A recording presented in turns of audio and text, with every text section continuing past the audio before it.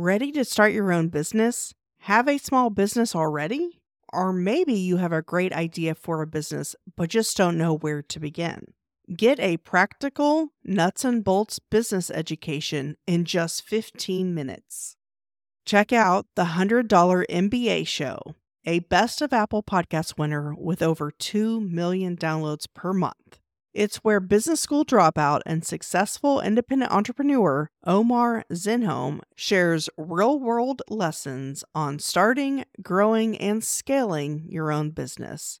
On the $100 MBA Show, Omar shares what he's learned over years of entrepreneurship, including building his own SaaS company from the ground up with zero outside funding.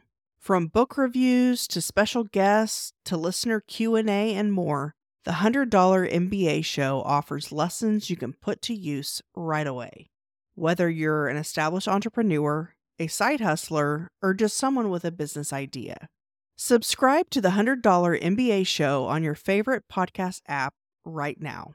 That's $100 MBA Show on your podcast app or 100mba.net.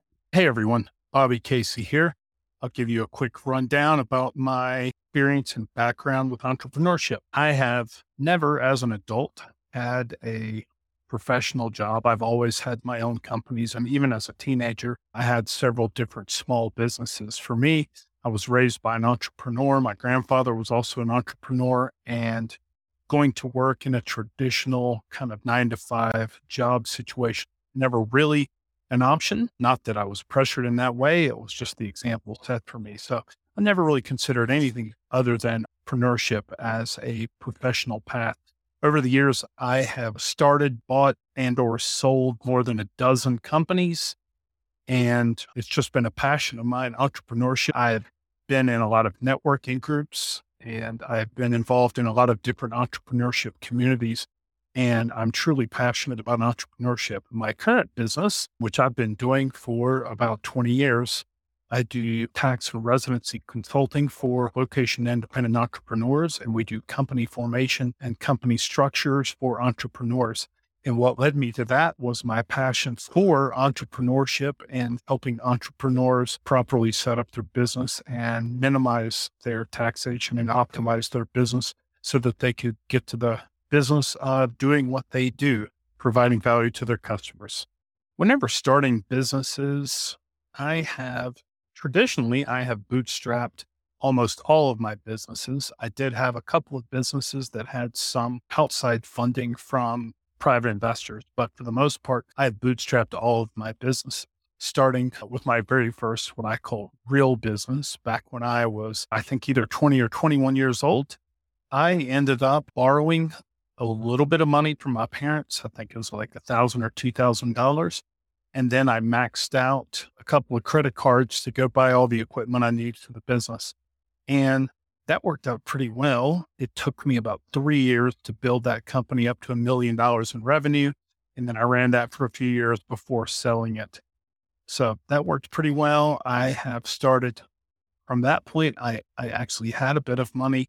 And so I bootstrapped my businesses through my own self-funding or through my ability to obtain personal credit lines or using credit cards, that sort of thing. I do have an example from one company where I had a big success and a big failure related to bootstrapping the company. One of my companies was completely bootstrapped from borrowing money from a couple of friends and family members and maxing out credit cards.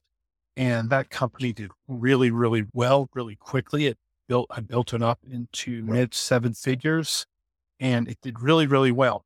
However, what I found is when I hit some speed bumps and had some cash flow problems, having been completely bootstrapped without having any support of any bigger financing, it made for some very complicated and difficult times. And I nearly went out of business because some cash flow issues and almost couldn't make payroll. It came really, really close to barely making payroll a few times and ended up finally last minute getting some bank credit lines to make payroll. And then it took about a year, actually a little more than a year and a half to work that situation out. But that was just with one company. There are tons of really cool and unique options for bootstrapping your business. There are the easy ones, of course, like getting credit cards, and you can play the credit card game where you apply for credit cards, max it out, apply for another credit card with a zero entry period of, let's say, 12 months or 18 months, and roll that credit card debt over to save you on interest for and give you about a year and a half cushion. There are those types of things. Of course, there are the traditional methods, what you call FFF, friends, family, and fools, that'll loan you money in the early stage of business.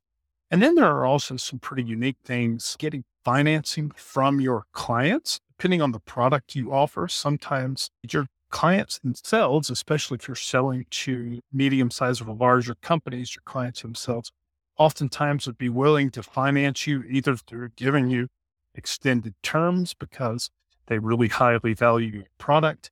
Maybe they would be willing to actually loan you money because they see the value in your product and they understand you're a startup. And in some cases, you could even get them to invest for a small equity stake in your business, in addition to just paying for your product. So sometimes going to your clients can be a best source of bootstrap financing. Some things to consider, especially if you are a new entrepreneur or you are an existing entrepreneur, but with a new venture, is don't overlook some basic things like proper company structure and tax optimization strategies from the beginning. Because oftentimes in my consulting practice, what I see is people obviously focused heavily on getting the business started, getting the first customer, hiring people. And as entrepreneurs, we're very growth oriented and we forget about some of the details like bookkeeping and accounting and legal structure and that sort of thing of our company.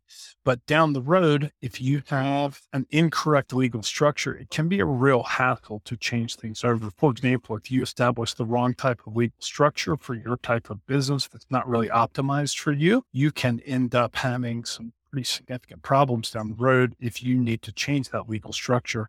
Like if you have existing contracts that are hard to change to your new legal structure, it can make some things complicated. So looking into hiring some professionals, either a tax strategist or a CPA or a lawyer from the very beginning, even though spending a few hundred or $1,000 or something like that might seem like a big chunk of money to outlay at the very beginning, it might be worthwhile to do it because it can save you multiples of that down the road.